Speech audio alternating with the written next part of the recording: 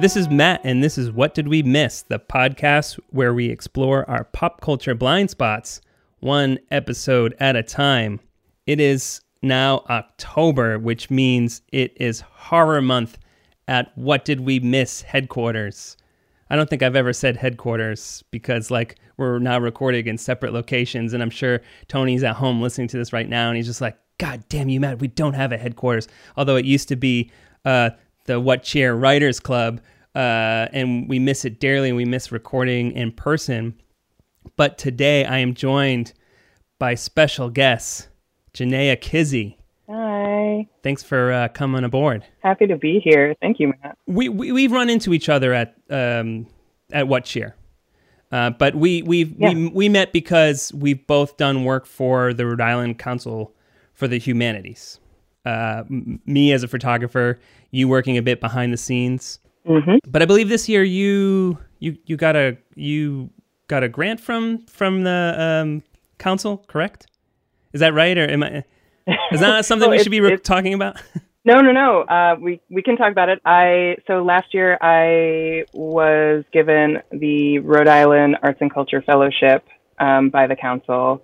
And then this year I was awarded the Rhode Island Public Humanities Scholar Award, or I will be on October 16th by the council. I won't be able to photograph this year because they're not doing anything in person. So, see, that doesn't make sense to me. You should go on a red carpet roadshow. There you go. Yeah, we'll just kind of we'll set it up. So I'll just have I'll take pictures of screens. We'll have that's it. There we go. Oh. Problem solved. Might be easier. Drive by people's houses and just shoot them from the sidewalk. Did you hear? It was the Emmys this past weekend, and I guess they had people outside of all the nominees. They would have someone outside of their home holding the Emmy, and if they lost, they'd walk away.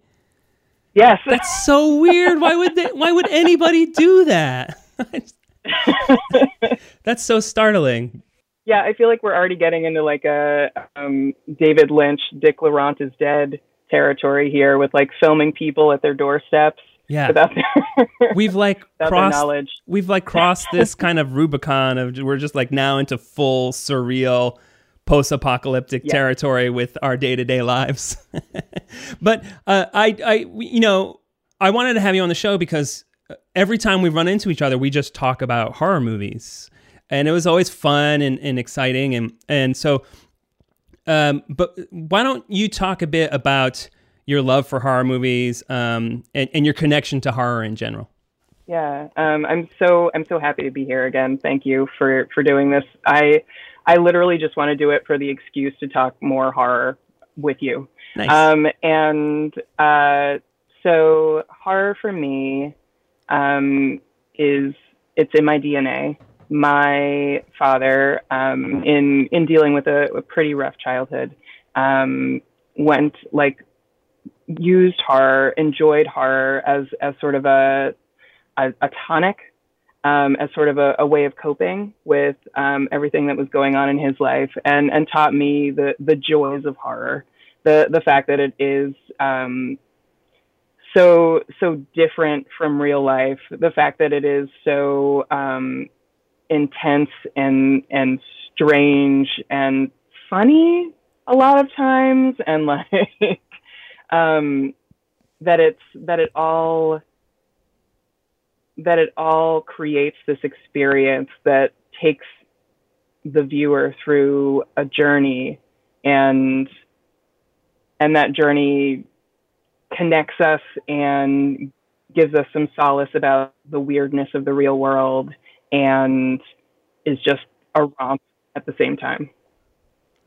So I've loved horror since I was very, very little. Saw Rocky Horror Picture Show too early. Saw parts of The Exorcist too early, and so it's just it's in there. And went to college to learn how to write horror stories and weird fiction, And you still write horror now, and you've done horror workshops too, correct? I probably should have mentioned that up front. Yeah, I am. I write horror. I write about horror, and I make art that is horror. It is my idiom. Even when, and I think this kind of speaks to both of the movies we're going to talk about. Even when I'm making art that isn't like capital H slasher horror, it is still informed by and influenced by horror and uses a lot of the same tools. I just think it's such a beautiful medium, and even when it's like schlocky and silly, there are always these like transcendent and amazing moments that you can find in it. It's just always a treat. Yeah, I think that's the thing, is it's so malleable. It could be so many different things. And obviously we're going to get into that when we talk about the subject of today's episode. Both movies have a lot of similarities, but they're also very different from each other, but also very different from maybe what a lot of audiences might think of when they think about horror. And even, I think a lot of people kind of, when they think of horror, they probably think more about monster movies and about like Friday the 13th or Nightmare on Elm Street or jump scares. And that doesn't fit in things like, Evil Dead 2, which is gore and gags and humor, or something cerebral like Ganja and Hess, or older Universal horror movies, or the campy kind of like English Hammer horror movies, or modern stuff like Hereditary. Yeah, exactly. The Babadook. It just kind of all runs the gamut now, where it can be everything. And I think that's what I've always kind of loved about it as well, is that within the genre, you could just be playful, and you could have science horror, and you could science fiction horror, and fantasy horror, and just psychological or thriller, or something like Silence of the Lambs, which could be considered horror as well. Absolutely. Yeah, it's such a great genre, and that's why on this show too, we like doing a concentrated burst of horror when we can. In our initial correspondence, you sent me a great list of things that you hadn't seen for the show. My list of shame. Yeah. I won't share the full list. But you also sent some things that you love that you wouldn't mind talking about. So initially I was just like, oh man, this is great. This is a great list. I didn't know what to pick. So instead of doing what we normally do, doing a deep dive on one particular topic, we're going to do two movies today. One, which is a favorite of yours, which is Ganja and Hess, and the other, which is a favorite of mine, which is Eraserhead. So pretty exciting. We're gonna do Ganja and Hess first, and then we're gonna talk about Eraserhead. And then maybe we'll get into some similarities towards the end of the episode. But so first off, with Ganja and Hess, tell me about your history with it. When did you first watch it, and I guess what it means to you. Ganja and Hess is complicated for me. I actually first saw it at the start of the pandemic. Basically, I was like, now is the time. I'm finally going to watch Ganja and Hess. But I had watched it. When did it come out? When Spike Lee remade it. He made a while back. His version is called The Sweet Blood of Jesus. The Sweet Blood of Jesus. Yeah. Yes. And so I had seen that because I love all vampire movies, and I just like absorb them into my body. So I watched that and basically knew the plot of Ganja and Hess, but didn't know how actually good and amazing it was. Very much like what Spike Lee did with Old Boy. It's so stripped down that it's not even the same movie. Yeah. So I was watching, I think, a couple of different documentaries about Black horror films, and they both mentioned Ganja and Hess. And I was like, well, I basically have seen it, right? It's not going to be that different, but I do really want to see the original version. And they were talking about the place of African religion in the original that isn't in the remake, and that fascinated me. So I all of a sudden we were all trapped indoors. The local library has this like massive, all of a sudden had this massive streaming library of videos that they were getting out to everybody, and Ganja and Hess was in the list. And I was like, now is the time. So then I watched it, and I watched it again, and I watched it again. It's so brilliant and so beautiful.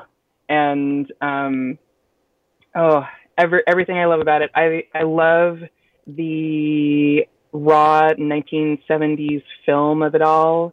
I love that it tricks you into thinking that it's blaxploitation, and is definitely not. It's like a very serious, as you were saying, cerebral art film. I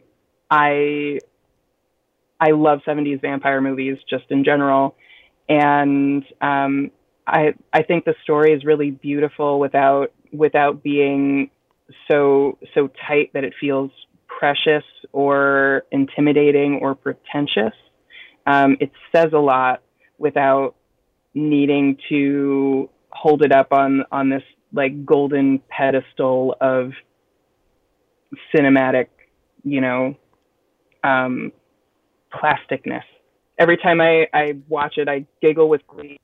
For me, I think I became aware of it probably a few years back, because I do think that it sort of kind of got lost to the public at large for a while. And I know that until recently, there wasn't a very good, there had been no restoration of it. So like, I think if you had seen it before, you had maybe seen like a really shitty print or something, or saw it for like a repertory screening. And I know that version was also a cut down version. Like it wasn't his movie necessarily. It was kind of butchered. So when I became aware of it, it was around the time of the restoration, and people were starting to reevaluate it as this important, not only horror film, but important as, by a Black director, and especially something that was distinctive in the 70s, coming out of blaxploitation films, like you said. So I think, I started seeing it creeping up on like the best horror films of all time lists. And I think there's a part of me that got really intimidated by that, because like you have that expectation going into something like that. Like if this isn't the greatest thing ever, I'm going to feel guilty in a way, Right. And I saw it pop up on the streaming service Shudder.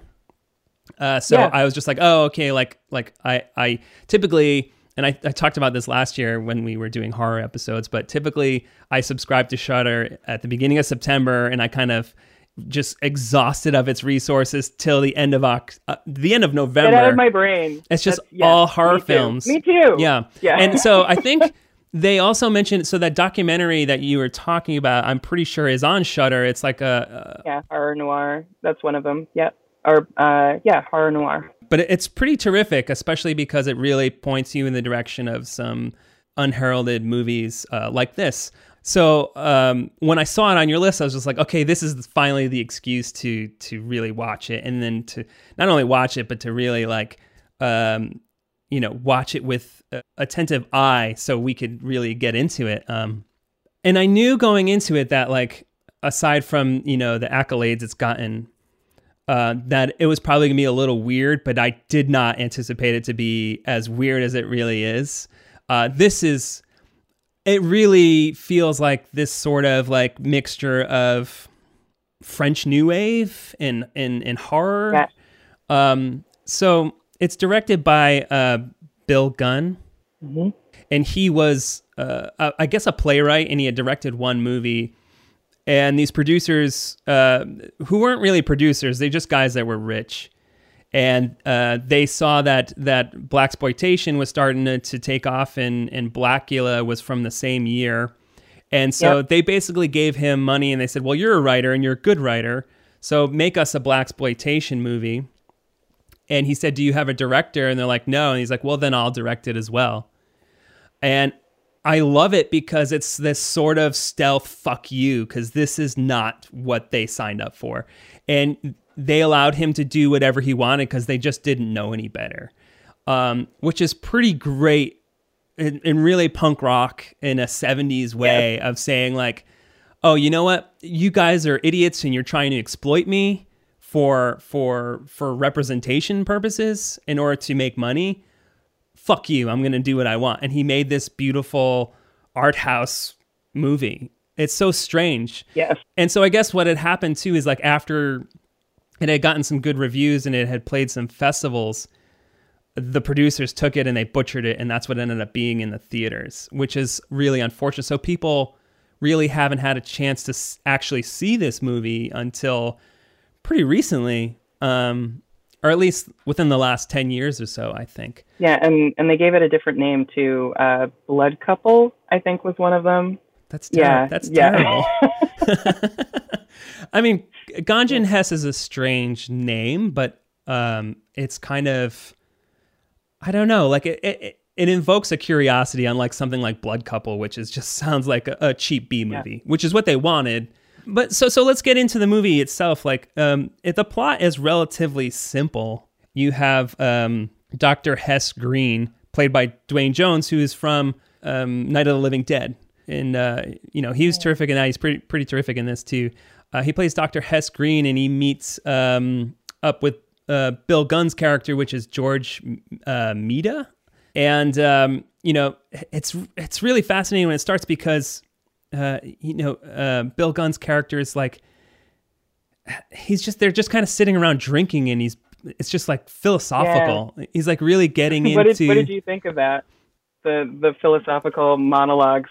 I mean, I was just like, oh, I didn't know that this is what this was going to be, but I thought it was beautiful. Yeah. His performance is amazing. It's very natural. I definitely thought of... He's kind of talking about how he's like fed up with life in a lot of ways. He's just sick of the hypocrisy. But he has that ancient dagger, this African dagger. And this is where it gets kind of... Yeah, always a dagger. This is where it gets kind of B-movie-y, I guess. Which is funny because he does take a lot of B-movie things and he just kind of infuses it with this weirdness and artistry. But Bill Gunn's character stabs Dwayne Jones' character, and that's what kind of turns him into essentially a vampire. And then Bill Gunn commits suicide. It's a startling scene. A lot of the filmmaking in this feels so modern to me. Yes. Yeah. It feels like a lot of independent horror films now, with its use of textures and strange music, and a lot of times it takes like gospel music or like kind of African chanting, and it'll crank up like the delay and like the reverb until it becomes like this cacophonous, like drony. Yeah, exactly. And it was like so modern in so many ways. I was just floored by it. And that scene where he kills himself is really striking. He has a gun and he kind of shoots himself in the chest. It's kind of overwhelming in a lot of ways. Yes, yeah. Well, and then before that, he tries to he has this very iconic moment, or this beautifully shot scene where he's in the tree and there's a noose and you can't even see the top half of his body. All you see is his dangling legs and the noose. And then Hess is there trying to talk him out of being in the tree, because if a black man dies on my property, that's it for me. Yeah. Like it's just, and the way that the angles and the way that it's shot is just so beautiful. And it's also like so cheap. It's in the complete dark. Like there's no, like it's, you can see that he's taking this like raw, this is all I have, and turning it into this beautiful cinematic moment. Yeah. It feels, a lot of the movie is kind of wide shots, and it allows the characters to just kind of interact with each other, at least when there's dialogue. And then anytime there's any action, like that scene where he kills himself and some other scenes later where Hess is murdering people, there's a lot of tight close-ups, almost abstract. Yeah. And frenetic cutting at those points, like intentionally to be disorienting. When we meet Ganja, she's on the payphone talking to Hess, and there's no close-ups. It's all like these. I mean, there's no shots of her full face. It's like extreme close-ups of her lips on the phone or her pearls, and she's dressed all in black. And it's really, it's just so striking imagery the whole time. And there's a lot of religious iconography as well, and they sort of connect these pieces of violence with religion. At least it seems. At least there's moments where, you know, Hess will murder someone, and then we sort of see crosses or paintings start to bleed, and sculptures. Yeah. And this movie is also it's kind of cryptic in a lot of ways. Like I know you had mentioned the Spike Lee version, "The Sweet Blood of Jesus," and I actually I watched Ganja and Hess first, and I was like, well, I have to watch the Spike Lee version. You have to, yeah. So so I did, and that one is a lot more explicit, I think, with not with its gore, but with explaining everything. So I after watching that immediately following Ganja and Hess, I worried that I was just like, oh, I hope I don't conflate the two. I think that Gunn actually was saying something different than Spike Lee thinks that he was saying. Sure. Although I appreciated what Spike Lee was saying, I think that African religion piece is what Spike Lee just sort of kicked out, and he like put heroin in its place. Anyway. Sure. Yeah. Well, the Spike Lee one's interesting because the script is credited to Bill Gunn and Spike Lee. So, and there are lines that are verbatim, like that line you mentioned about, like, I'm the only black man in this neighborhood. That's completely the same. And even that scene with the noose and the tree is in the Spike Lee version as well. So back to the plot for just a minute. I mean, there's not a ton of plot, but once Ganja shows up and she's like, where's my husband? Hess is kind of like callous about it. He's like, oh, he just disappeared.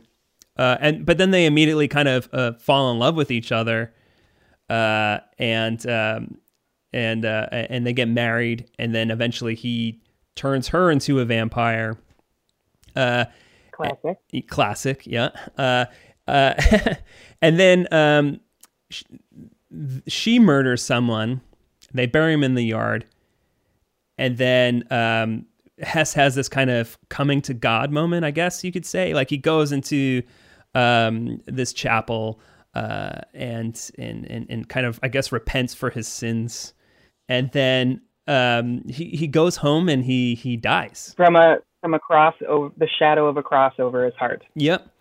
And then so the man that Ganja murdered comes back to life, and that's how the movie ends. But it's just like this powerful final image where this man kind of rises up and he's just fully naked and he runs towards the camera, and then Ganja, fully naked and covered in water. Yes. Yeah. She stares right into the camera, and then and that's how it ends. Although there is an end credit sequence where there's like there's like a children's choir singing. It's so startling. I was so good. It was so overwhelming, though, I think, in a lot of ways, because, like, again, it can be cryptic, although, like, he's clearly saying, he's trying to say a lot of things. Like, he's saying a lot of things. Yes, like all. Yeah. It's almost just like one of those type of movies where he's just like, well, I don't know if I'll make another one, so I might as well put everything that I want to say into this movie. And he did. Yeah. So now that we've kind of talked about the bullet points of the whole thing, I'm not really sure where to begin as far as like the movie itself. Maybe we should talk about the weirdness of it all. Yeah. The art film of it all, since that's going to come up later too. Yeah. Because even for 70s movie, this doesn't feel like a lot of 70s movies, at least weirdness for 70s movies. And I do think, when we talk about the 70s, oftentimes there's that sort of attempt at verisimilitude where there's that sort of like, oh, like the camera is kind of floating and documenting, and the acting is real and all that stuff. And I wouldn't even say that about this, although I do think the performances are terrific, but I think they are everything's sort of heightened, even the performances. Absolutely. And again, like there's like that kind of like the frenetic cutting with a lot of the action and extreme close-ups of things, juxtaposed with a lot of those kind of static shots for a lot of it. Right at the beginning, there was this line that I thought that kind of kicks it off, where it's like a narration over front, and they talk about how this murdering people to drink their blood is an addiction, and he says he's not a criminal, he's an addict, which I thought was pretty heavy and pretty profound for a blaxploitation movie, in quotes, and something that we talk about nowadays too, where we automatically or instinctively say like, oh, like, you know, these people are criminals, you know, and that's been in a lot of language lately that we've seen all over the news. And this is from 1973. So, yes. You know, which is scary because these things don't change, you know? Exactly. But that kind of sets up the arc of the movie in some ways. In that same part of it, which side note, we should probably talk about Sam Wayman at some point. Oh, who did the soundtrack. In that same part, they talk about blood being truth, and it's almost like vampirism is a connection with, or an addiction to truth, and then there's something else that I'm trying to addicted to truth till the Christians came is part of the Sam Wayman's like song that he's doing, and I'm like, there's something about that, you know, in the weirdness, in the Bill Gunn saying everything that he wants to say all at once, layered over itself, that I'm so intrigued by throughout the movie. Is he saying that Hess feels entirely guilty and he's right to feel guilty? And if so, then why is Ganja so happy at the end when she decides to survive with her naked, wet lover? Like, what does that mean? Why is that happening? Is that the cycle of addiction, or is it that some people get redemption and some people don't? I don't know. I there's also this kind of level of assimilation in the movie, of sort of losing your culture. Yeah. Whether it's to religion or to violence or to drugs, or to someone you love. Because one of the best moments, or one of my favorite moments, is when Ganja is giving this speech about why she's so protective of herself, or puts herself first. And she talks about how when she was young, she used to love snowball fighting. And she was very good at it. And she had one day where there was a lot of snow in Boston. She went out and she got into this massive snowball fight with her friends. And she came home, and her mother told her that she was flirting with boys and that she was a slut. And Ganja said, "No, Mom, that's not true. I just love snowball fighting." Which is kind of absurd on the face of it, but like the conviction that she tells this story is it's intense, and it's just like a almost like a 5-minute scene where it doesn't cut, and it's just a close up of her in the dark with like kind of underlit. It's very noisy. You can see a lot of film grain, a lot of texture. And she talks about how she had to defend herself, and she never wanted to have other people define who she is, which is another big theme of the movie. And that she wanted to be so much herself that she would be Ganja the disease, right? That like her mother would have the worst case of Ganja that anyone had ever had. Like that idea that which is very vampirism, which is very like virus spreading, and like a vitality virus spreading. like I said, like a lot of the movie is pretty cryptic. Like you have to infer a lot of things because, once Ganja shows up at the house and Hess says, "Oh, your husband just he went missing," she finds her husband's body in the freezer downstairs. Classic. And when she confronts him with it, there's no real resolution. And then there's like a beat, and then the scene later, they're kind of getting married. So, but it all kind of works because it feels as of a piece. Like it's like this, it's not really about the particulars of how the characters are getting from A to B. It's really just about how they're interacting with each other. But I watched this interview with Bill Gunn, and the interviewer asked him like about Ganja and Hess, and it's really interesting because he talks about how this movie was how Hess was lost in how he met Ganja, and then he went on an incredible adventure. That's how he described it. And I was like, oh, okay, an adventure. What adventure? Yeah. And I don't know if he's just trying to be like murdering people or I was just like, are you trying to be diplomatic right now? Are you just trying to be like, oh, I don't want to really talk about the meat of this thing, because that felt like he's kind of glossing over it a bit. But I guess if you see that ending as him kind of, because there is a sort of like, the release of like, I'm free of this thing now. At the end. So maybe if you talk about it, like Hess met this woman and it changed his life and now he can move on, I guess. Sure. I don't know. Again, like I think the whole thing is pretty interpretive in some ways. Yeah, I'm realizing now that Ganja is the most defined character in that movie, but she's also, if you look at it from the Hess perspective, she is kind of a manic pixie dream girl. She definitely has the verve and the energy that is typically used to transform the dude into what he wants to be. But but the fact that she gets a happy ending is different than every other manic pixie dream girl use I've seen. Is it a happy ending? I mean, she's still has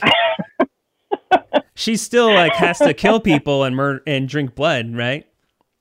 She seemed down with that. There was she did glitter. Seem down with it. Yeah, so happy about it. I guess that is that sort of embracing, like, you can't define me thing. Like I'm going to define who I am, and I'm going to embrace this. Almost like embracing her culture in a lot of ways. When Hess goes to the church at the end, like he's kind of like, I guess his rock bottom moment after murdering people. He goes to the church and he has like this profound moment, but in some ways to me, it felt almost, I don't know, kind of shallow. Like the church is maybe kind of like another false thing. It's just another version of what he's kind of after, maybe. That's it. But it is a joyous moment. The way it's filmed, it's joyous because there's some beautiful imagery and some beautiful music being played, and everyone's singing and everyone's very passionate and all that. But again, like the movie is pretty intentionally cryptic, So I think it could probably go either way. He hasn't really. I don't think he stepped up and said, "No, let me clarify. This is what this thing is." But I think that's what's so alarming watching it, because it's just like, how did this thing exist in 1973? Yes, exactly. Yeah. Especially amidst the Blackulas and the Dolomites and and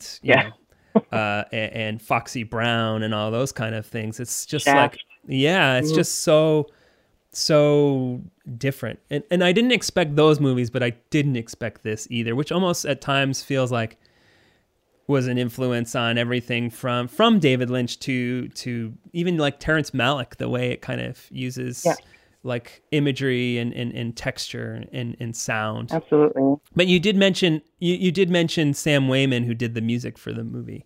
And it's funny because that's like the third thing I wrote down, because instantly I was just like, I love this music. It's beautiful. Yeah, it's such a wonderful, like you were saying, like a wonderful combination of some so many different genres of music, and then used in this really beautiful way that stretches and warps it into the like fabric of the mood of each scene.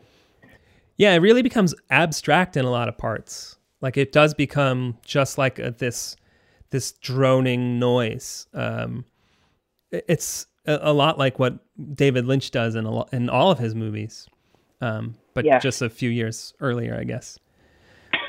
And we should talk about the fact that he was Nina Simone's brother, and you can almost hear that. I didn't know that. Yeah, wow. And that's amazing. When he's singing, listen again to the song that he sings in the first scene, because his voice has a similar tonal quality to Nina Simone's too, so it's kind of like she's there, and it's great. Is that the piano ballad that kind of opens the thing too? Oh man, it's so good. Yeah. Yeah, and there's a lot of exposition in that ballad too. Like he's singing it out. He's telling you what's going to happen. Yeah, because you don't get it from the movie itself. No, and what movie has like an expositional song in it that's like also an art film that's also incredibly serious? It's amazing and bizarre, and yes. I'm glad it's being reclaimed and people are talking about it. I do think that it deserves a bigger audience. I hope that there's a great physical release of it sometime in the future. I don't know if anyone's put it out. I don't think it's. I haven't seen any kind of like Blu-ray copies of it making the rounds. I know like it's just kind of popped up in the past few years up on Shudder. So I was excited that this is the version that he wanted us to see. Although I do think it was even longer, and I think there's some other stuff that was kind of cut out of it. There's a couple other things that I made note of. I should have said this before, because after Ganja finds her husband, his body in the basement, and then she talks to Hess about it, and Hess is kind of like, oh, I have this darkness. She kind of glosses it over by saying, "You're into horror movies. I dig it." I love that. Right? And what was the other part? Everybody's a freak for something. Yeah.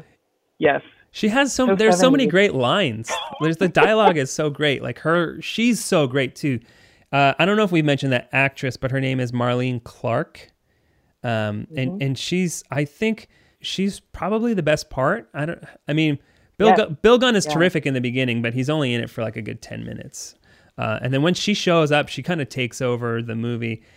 And I really like Duane Jones, but by design, he's a little more passive. He's a little more kind of like thrown into this world of vampirism, and he's kind of like not having to figure it out, but kind of have to deal with it. And he's kind of subsequently maybe a little more reserved, I guess. So she kind of does a lot of that talking. And there's one scene. What did you make of that moment where so Hess has a butler or like a servant, and there's one scene where where Ganja reprimands the servant about, these are the things I want, and I want these things right now. Yeah, I wasn't sure what to make of that. I think that was like a couple of things. I think that was Ganja enjoying the opulence of Hess's world, and I think it was Bill Gunn's way of showing Ganja's personality and attitude. And plot-wise, I also think it was Ganja getting Archie out of the house so she could be alone with Hess.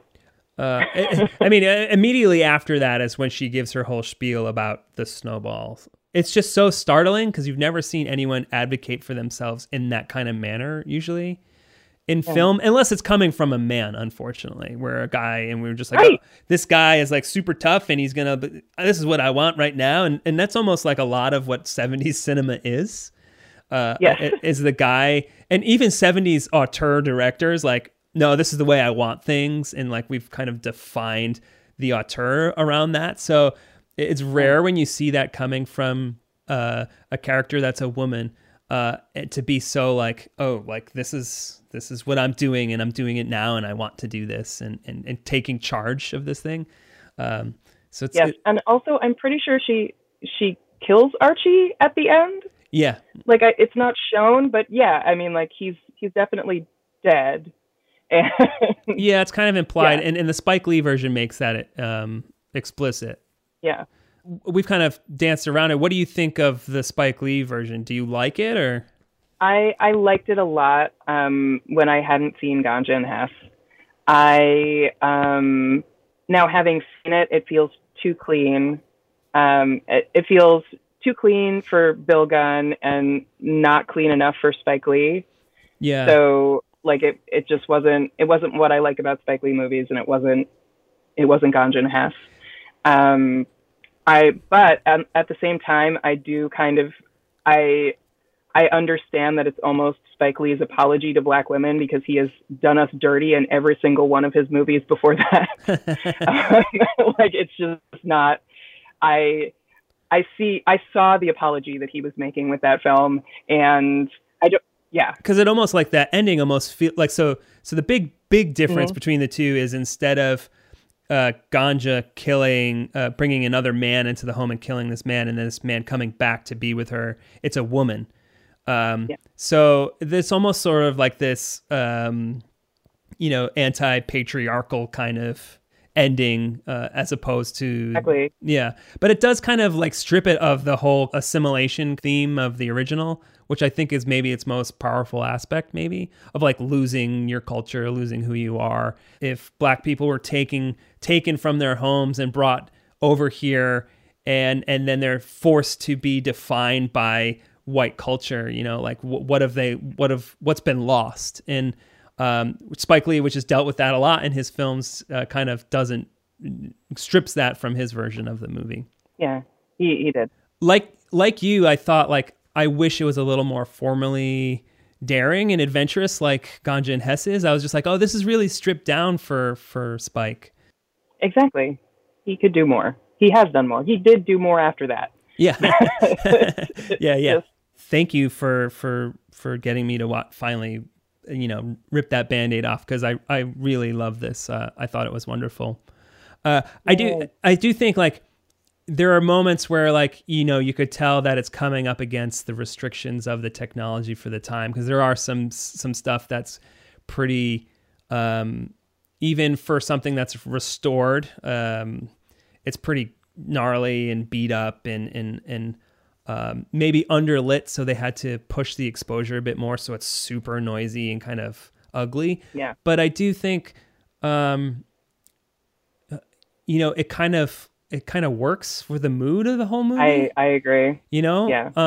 It could be seen as a detriment. I mean, I don't think this, like, I think the problem with getting this to a bigger audience is that this was a hard sell for 1973. I still think it's a bit of a hard sell right now, because it is pretty abstract. It's pretty cryptic. It's pretty, I think the imagery is gorgeous, but it's still ugly and abrasive, and purposefully so in a lot of ways. And a lot of those things are very alienating. Yes. While I was watching Eraserhead, like, I made a note that was like, why does anybody film in color? And then I was watching Ganja and Hess again, and I was like, oh, this is why. This is, I get it now. Like the vibrant. Because it has that great, like, paint red for blood. Yes. I love that. I wish, like, more modern movies, and we've talked about this on our show before, but I love the kind of that texture, and it doesn't look like blood. It looks like paint, but great. It's the best. Yeah. So you mentioned Eraserhead. Why don't we segue that? We'll use that as our segue into Eraserhead. Before we get into the movie, though, I do want to know, like, are you a big David Lynch fan? Like how familiar are you with Lynch in general? Like, and like, so if you are a big Lynch fan, or you're not, like, what took you so long to get to Eraserhead? Am I dressed like David Lynch right now, Matt? So I guess I'm a big David Lynch fan. I started off with Lost Highway, so that was like my first. Me too. Yeah, right. So, which is an interesting way to be indoctrinated into David Lynch. Like, well, and I should say I started off myself with Lost Highway.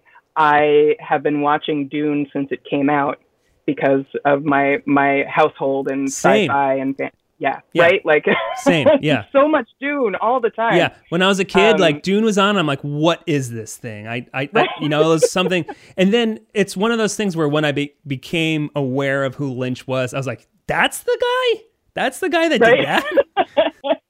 Why is Sting on the TV? I don't understand. Yeah, exactly. And but like my formal introduction was Lost Highway, and I was just so intrigued by there was this sort of thing going on in film at the time where there were these movies with sort of secrets and mysteries and just sort of deep mysterious Easter eggs in them. Like I want to put Memento in there, but really what I'm thinking of is that the sort of suitcase moment in Pulp Fiction, things like that, where it's so where people just sort of talk about it when they're talking about the film, and people were talking about Lost Highway like that, and I was just so intrigued. And even though it didn't really feel like horror, I like really wanted to see it, and then I was hooked. Mulholland Drive is my favorite movie of all time. Right. And sorry, for listeners, I just raised my hand. Like, oh, it's so good. And then from there, Twin Peaks, of course, and Inland Empire still gives me nightmares, but not as much nightmares as Mulholland Drive. And yeah, I love his work. I've been watching his weather reports. I love his albums and his music. And I don't know why it took me this long to get to Eraserhead. I have no idea. And Wild at Heart, my favorite romance movie of all time. Maybe it was the fact that it was in black and white. I'm not sure what that says about you, but that's okay. That's your favorite romance movie. It is pretty. I like it. I like it a lot.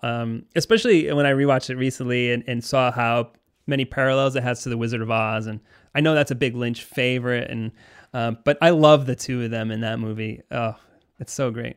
Yeah, exactly. And I guess maybe it was the fact that Eraserhead was from the 70s, I guess, because it was in black and white, because it seemed so arty, I guess, even in just what I had heard of it. Like it didn't seem like that sort of cohesive but surreal pulpy mystery thing that I loved about Lynch. It seemed like weird. Not that that's a problem for me now, but like just at the times where Eraserhead was available to me in like a very ready way, it was not for me, and I was so wrong. So amazing. So for me, like, yeah, it's really, really similar trajectory. Dune was on the background when I was a kid, and I was aware of Twin Peaks because obviously I think the culture at large was aware of Twin Peaks. Everybody knew like the phrase "Who killed Laura Palmer," but I don't know if I actually sat down and watched it, if it was one of those things that was on in the background or something, because when I did eventually watch the whole thing, it felt familiar in some ways, and in other ways, obviously, it didn't because it's so fucking weird. And then, yeah, I saw Lost Highway in the theater, and it was really taken by it. But I think at that time, I wasn't sure if I connected all those dots, like this is the same guy. Until probably Mulholland Drive. And then at that point I went back and I was like, oh yeah, like this is the guy that did these things. And that's when I probably shortly after that started, kind of obsessing, and then like watched all of Twin Peaks. Obviously watched the new season of Twin Peaks a few years ago, which was remarkable. And sort of a recurring bit on our podcast where Tony rolls his eyes at me every time I bring up David Lynch, because I bring it up way too often. That and Spider-Man. So sorry, got our Spider-Man reference in for the episode as well. But so at that point, I don't remember when I first saw Eraserhead, but it was probably around then when it was like, okay, I'm gonna watch all of his movies. And the first time I watched it, I was just like, I I didn't know what to make of it. I mean, I think it's an easy movie to just to feel overwhelmed by and kind of scared by. And literally. Yeah, literally and figuratively, I guess, or just like in a broader sense of just kind of like, I don't know what to make of this person or what this thing is. But then each time I've rewatched I say those things still enjoying Eraserhead the first time I saw it, just being overwhelmed by it. But each time I watch it, it's one of those weird movies, and Mulholland Drive is very similar, where each time reveals new things yet feels brand new to me. I know that's weird, but like, you know, every time I watch Mulholland Drive, it's just like, have I ever seen this before? Like truly, right? You know? And then it kind of like, but still like you connect more pieces.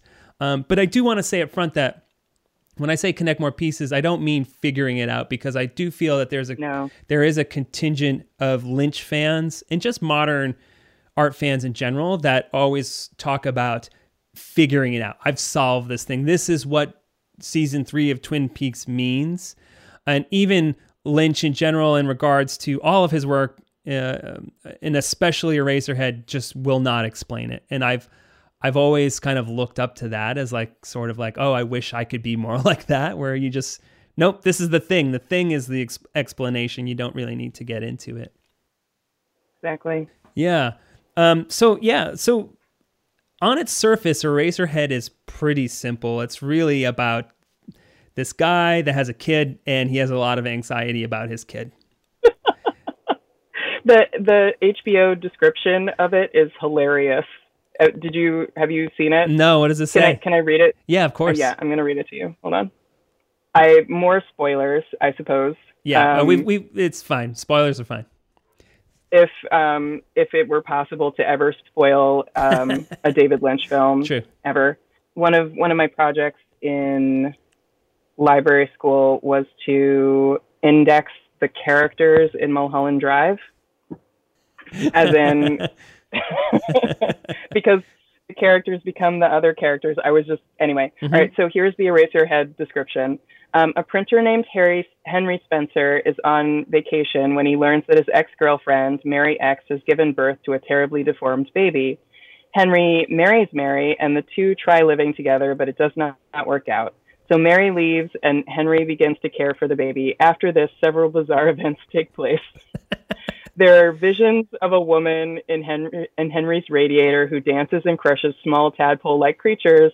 Henry has a tryst with a woman who lives across the hall, and he has a dream that his head is being used to make pencil erasers. End of summary. Did you read that summary before you watched the movie, or did? No. Okay, that's good. That's good. Well, and it doesn't, like, what does that even mean? That isn't. I don't know. Those aren't the high points. It really is just a mood piece. I mean, the tricky thing about Lynch, I find, is that, like, you know, his name has come to be used as a descriptor for other people's movies, for other entertainment. This is Lynchian, you know? And unfortunately, that becomes like a shorthand for nightmarish and surreal. So sometimes it's tricky to talk about it without using the same kind of adjectives.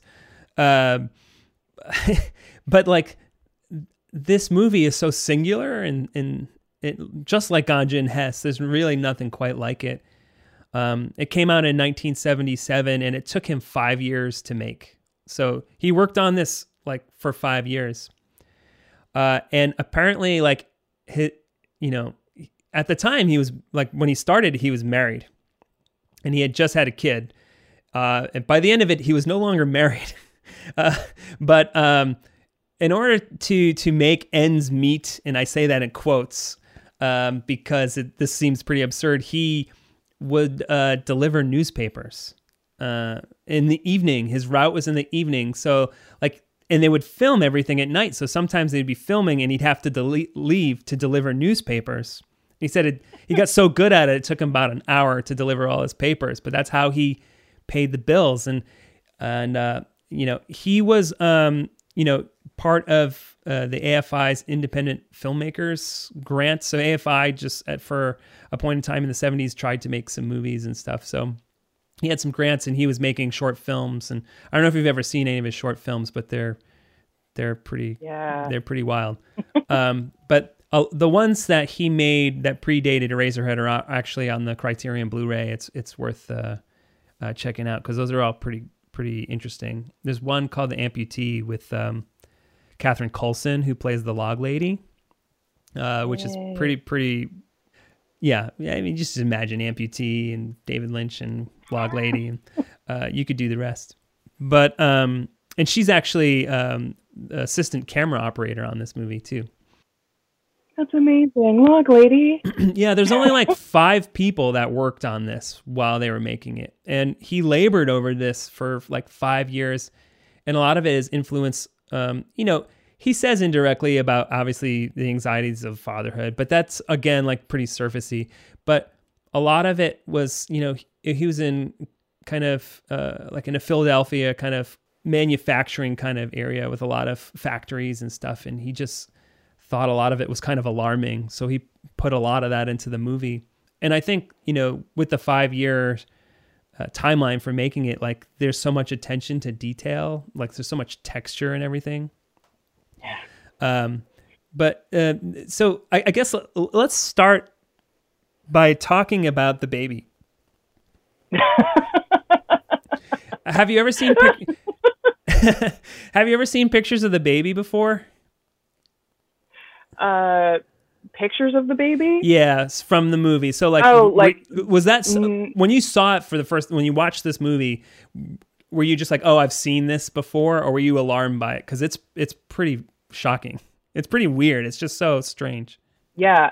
No, I hadn't seen the baby. I had seen that like iconic Eraserhead, like backlit. With like the dust particles behind his head. Yeah. Yeah. I had seen The Lady in the Radiator. Okay.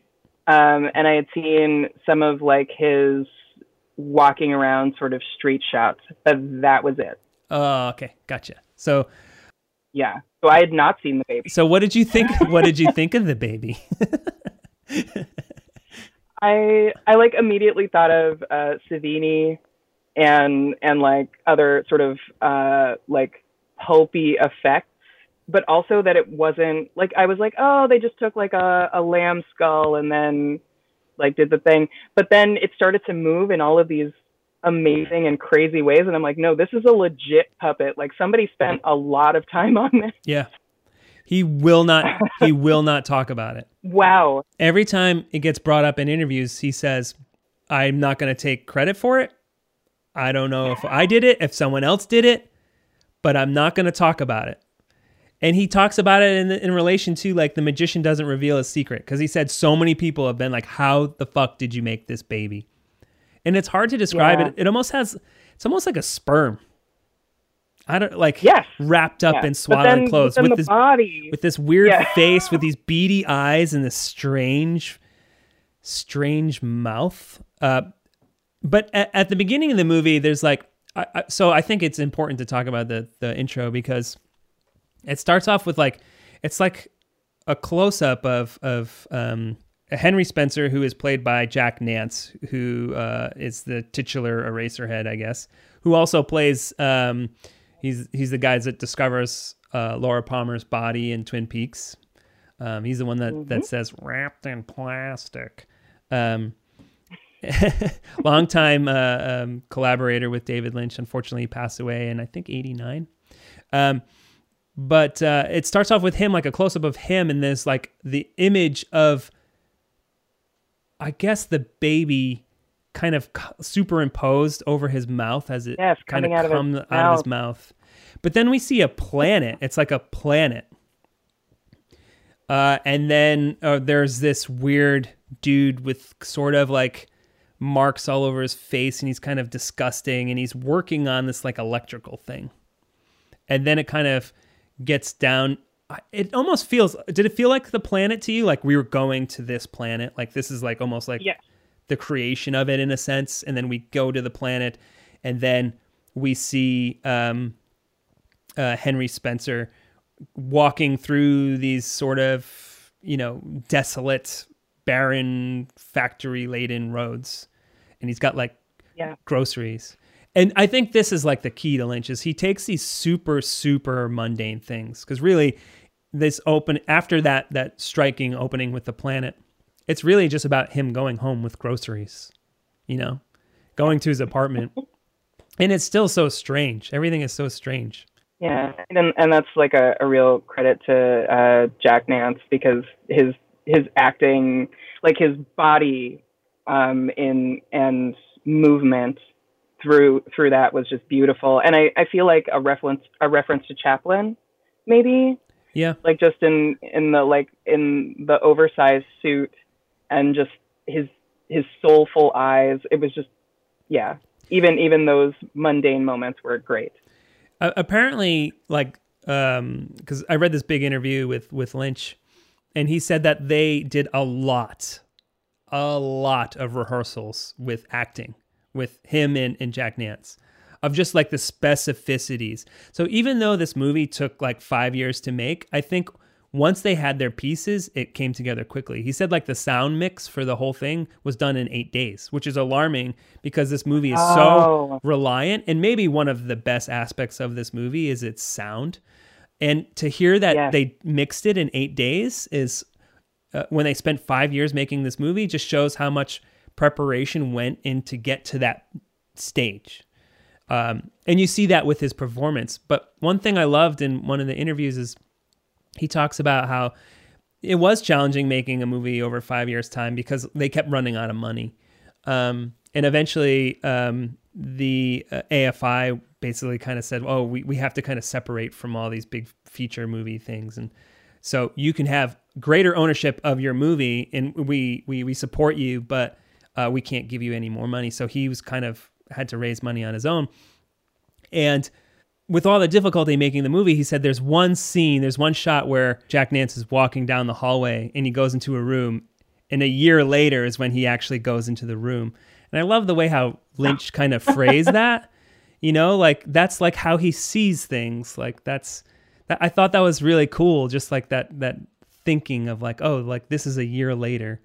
And how they still were able to sort of match his hair and keep it consistent through 5 years, because the hair is pretty crazy.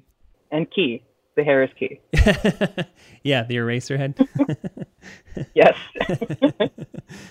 You mentioned the sound. I in my notes I wrote really big, like, am I witnessing the birth of industrial music?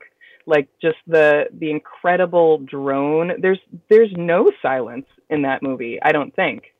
It's just, if it is, it's like minuscule moments where like you can hear like a light tone. There's always some tone and texture in the music. And when it's real music, it's all done on a pipe organ, and it sounds like something you'd hear at like a theater or something in like the 20s or 30s maybe.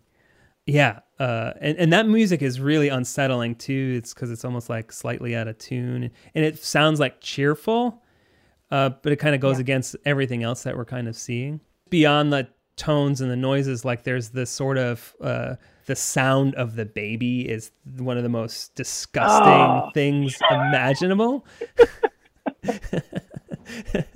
It's just like, it's hard to describe, because it's like there's a scene where they're like feeding the baby, and the food keeps coming out of its mouth, and it's like perfect in how gross it sounds.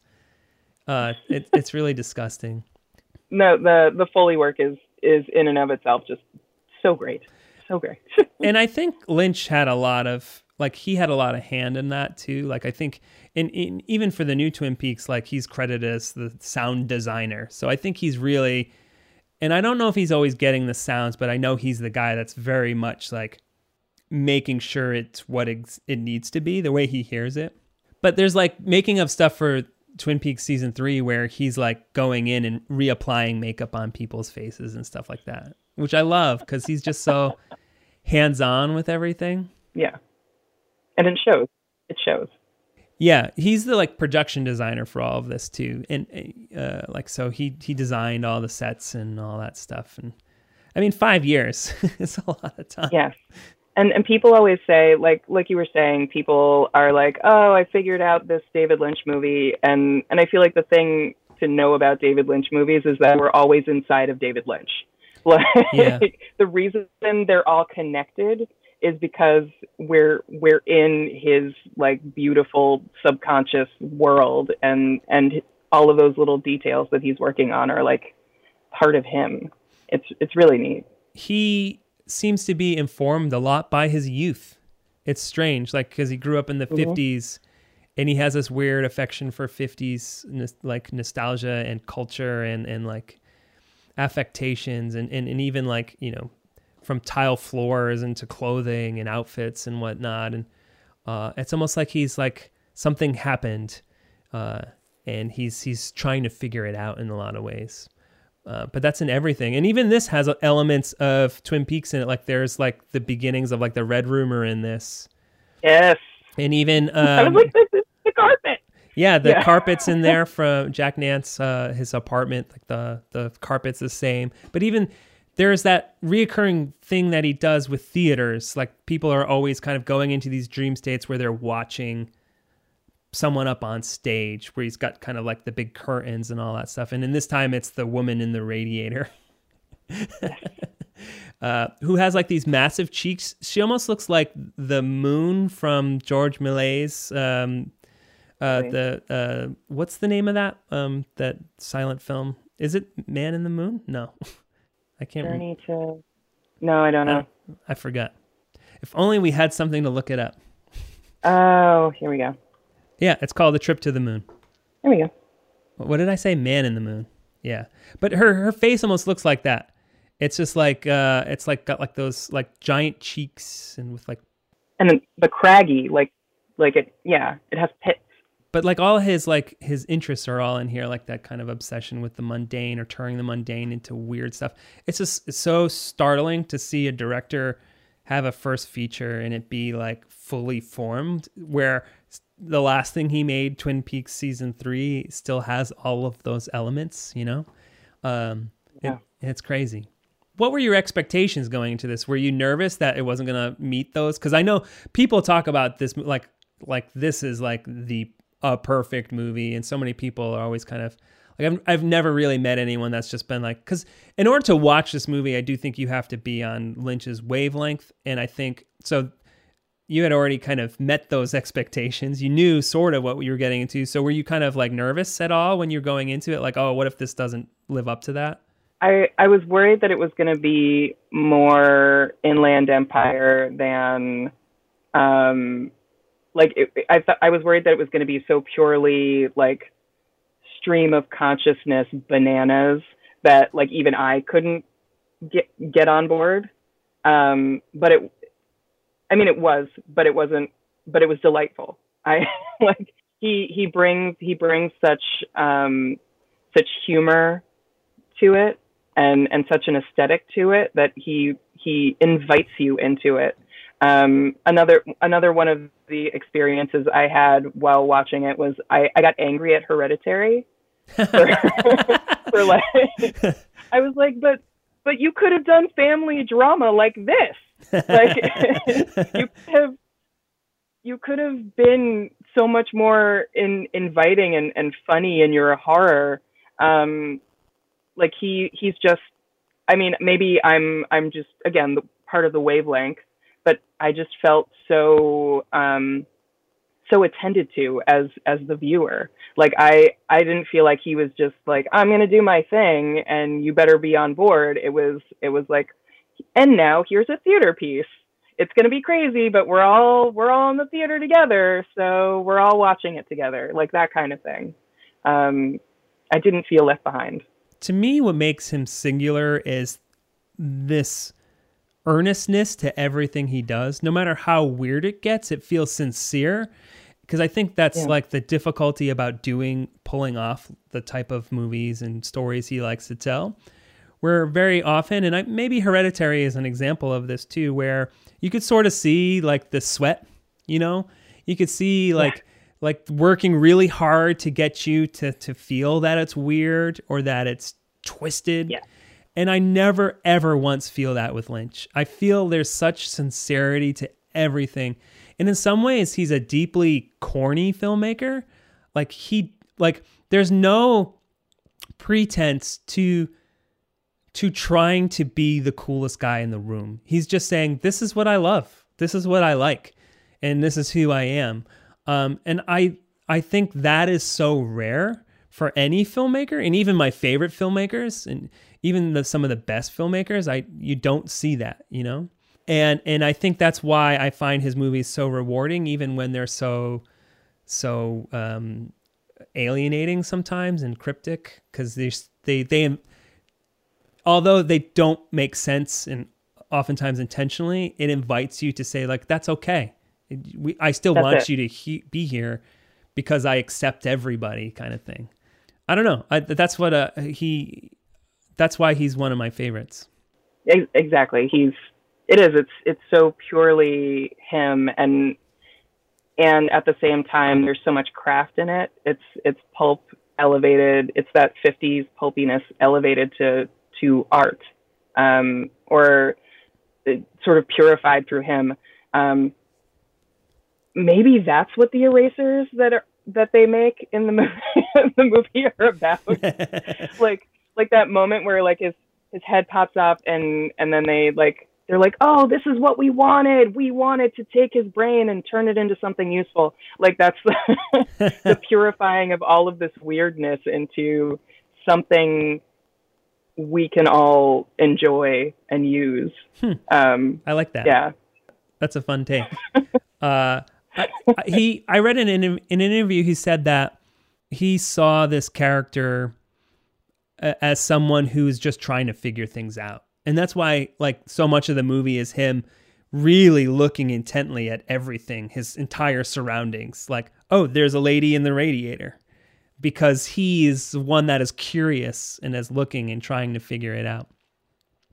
And I thought that was kind of instructive to the whole movie, without him like saying like, oh, this is what this means. Because again, like, it doesn't really matter necessarily. But I think this time around too, like, so I wanted to ask you about the ending. Like, what did you, so at the very, very ending, he goes back to the baby and then he unwraps it, and it's almost like this, like pulsing organ that's outside of the body. And then he stabs it. And and when he stabs it, I don't want to say it screams, because it almost feels like the scream is part of the music at that point. Like, it introduces like a scream element to the tonal background noise, and it's jarring. It's really, it's alarming. And then it starts pussing out like just this disgusting, it almost looks like oatmeal or vomit or something. Yeah. I called it corn vom. Yeah. That's great. And then its head extends and it grows, and it like kind of like takes up the whole room. And then it shows that planet. So scary. Yes, it's so scary. And then it shows that planet from the beginning of the movie, and it starts breaking apart.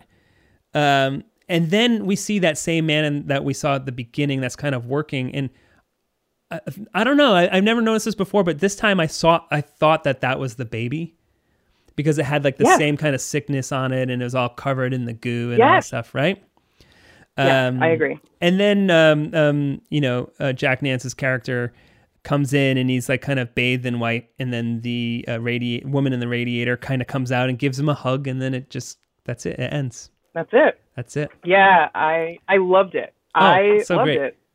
I basically spent the movie like screaming in ecstatic joy. Like, it was just, every minute of it was so fantastic. That's awesome.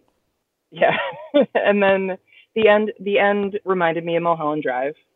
It reminded me of like, she's running screaming from tiny parents, and then is bathed in this sort of like white party light.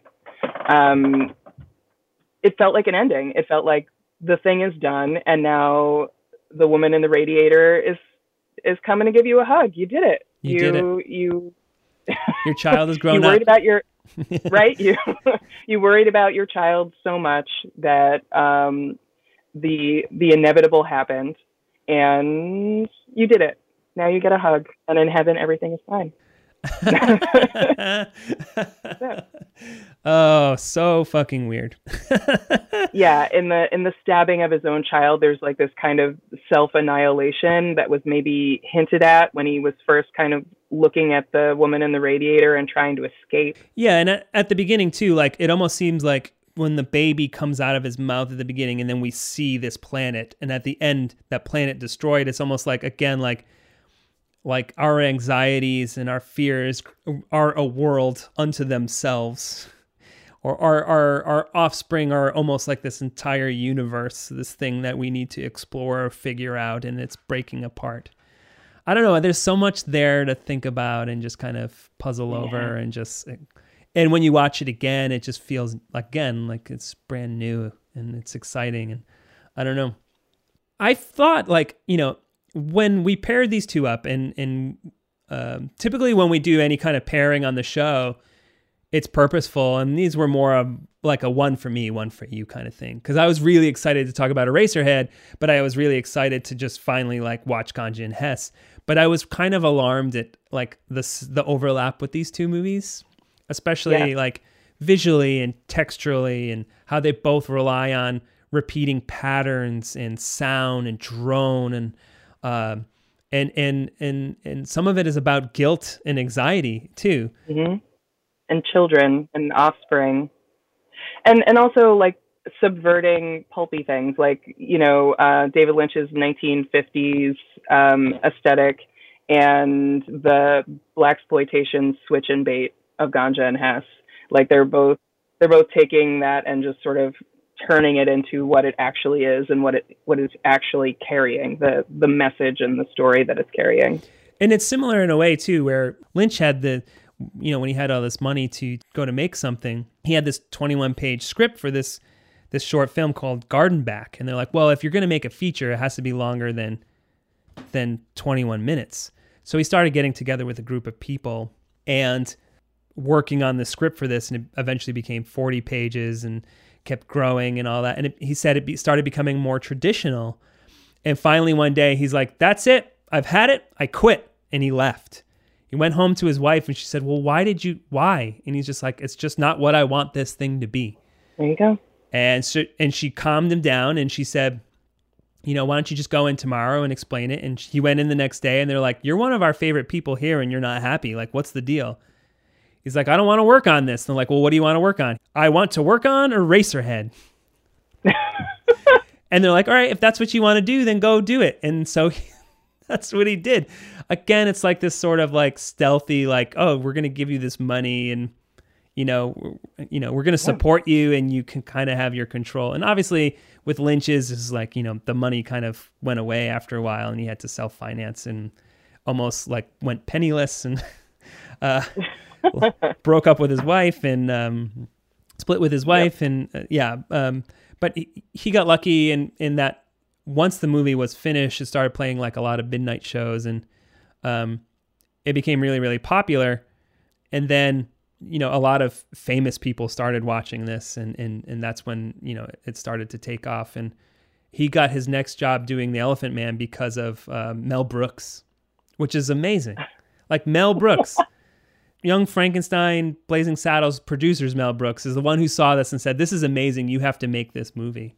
And so that's how he got Eraserhead. And then after that, George Lucas is like, we want you to make Return of the Jedi, which he turned down. I can't imagine. Like I part of me wants to see that alternate reality, but I don't think like Lucas could have handled that, you know? No, I don't think so. No, because that's still Lucas's movie. He was just the producer and he was kind of like, you know, making sure it was what he wanted it to be. And that's not who Lynch is.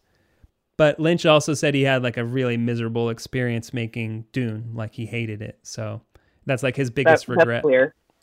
Yeah, I mean, it's very clear.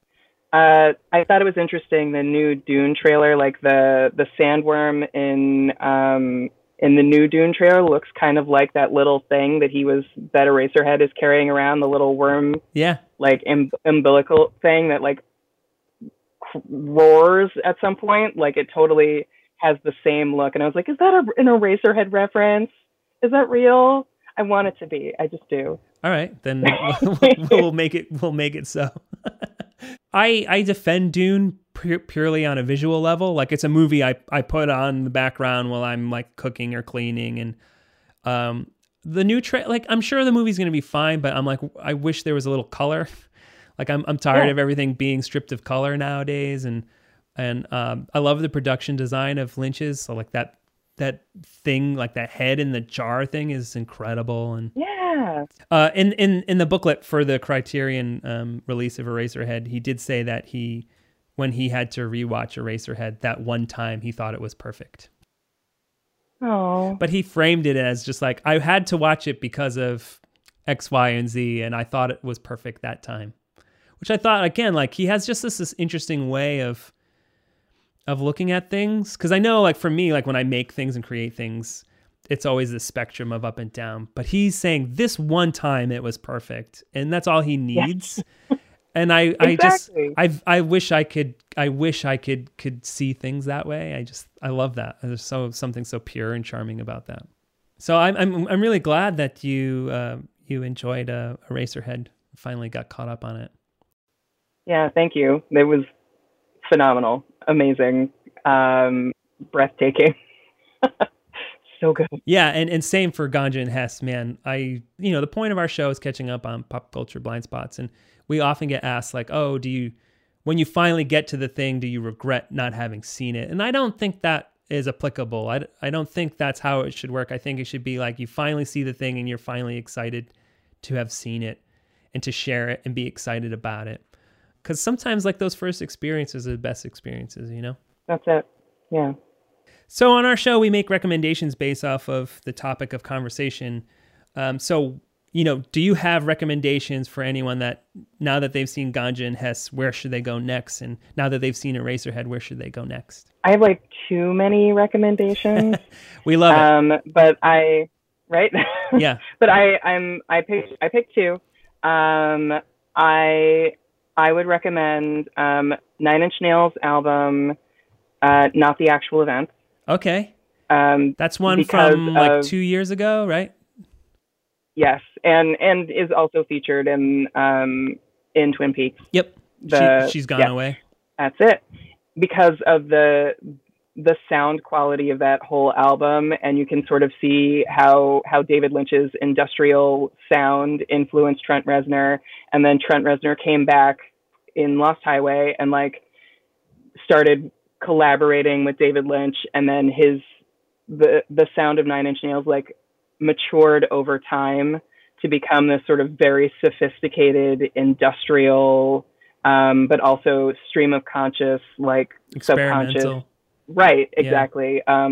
Sound, and it's that album in particular is a really nice coming to fruition of that. And then also I recommend a funny coincidence. What got me into Nine Inch Nails was the song "The Perfect Drug" from the Lost Highway. Oh yay! Yeah. Of course. Oh, such a great song. Yeah, we're connecting everything together today. Exactly.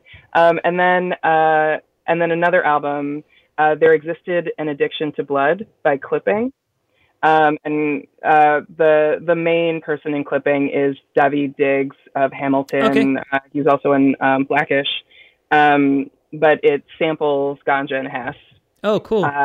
And also the album goes really deep on themes of blood, addiction, violence, and its place in Black culture and the Black experience. And I feel like also those two albums go really well together. They feel very very raw, very dark, very industrial, but in different ways. Very cool. So Clipping, is that what you said? Clipping. Mm-hmm. Wow. I mean, he's pretty remarkable, so I'm gonna have to check that out. Like he's one of the best parts of his performance in Hamilton is pretty great. Yeah. So I wanted to recommend talking about Ganja and Hess in vampire movies that are maybe, a little different than what people are used to. And I want to recommend this movie called Thirst, which is from 2009. It's by Park Chan-wook. Yay! Yeah, it's terrific. And it's just like, he finds interesting ways to to like, because he's kind of a set piece director, a very visual director, and they're a very unique. He puts the characters into unique vampire situations that you haven't seen before, and almost turns it into a bit of an action movie. And it's got Song Kang-ho, who was recently in Parasite, and he's fantastic. He plays a priest. So that's definitely something. If you're interested in vampire movies or different vampire movies, I recommend to check that one out. And then for Eraserhead, a great companion to that is this documentary that came out a few years ago called David Lynch, The Art Life. And it's David Lynch hanging out in his art studio, just working on paintings. And his paintings are all very tactile. Like you could see like texture, and they're almost 3-dimensional in some ways.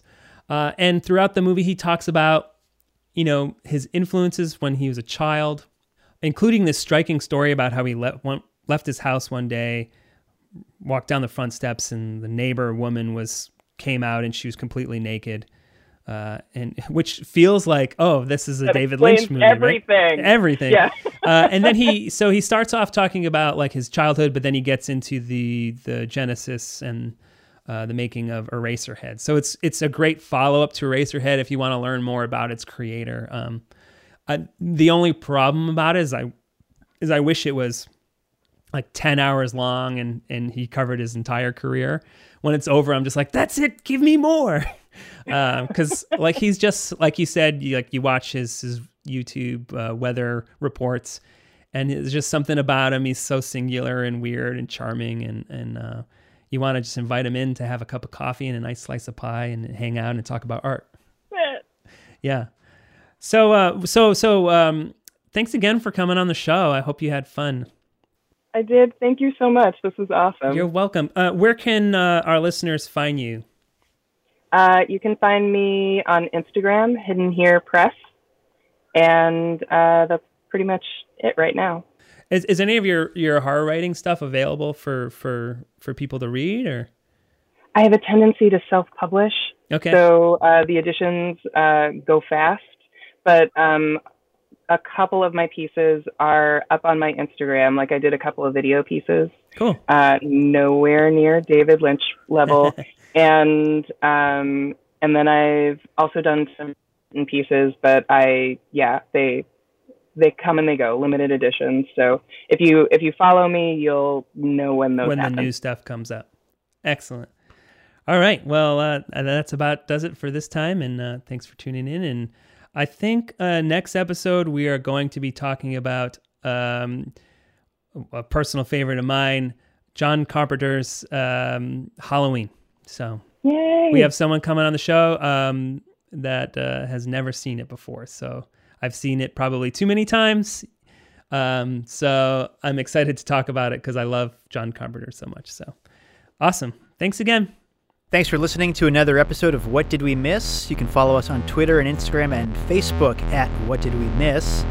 And you can send us an email at whatdidwemisspod@gmail.com. And thanks as always to the What Cheer Writers Club in downtown Providence, Rhode Island. You can learn more about them at whatcheerclub.org, and you can follow them on Twitter and Instagram at What Cheer Club.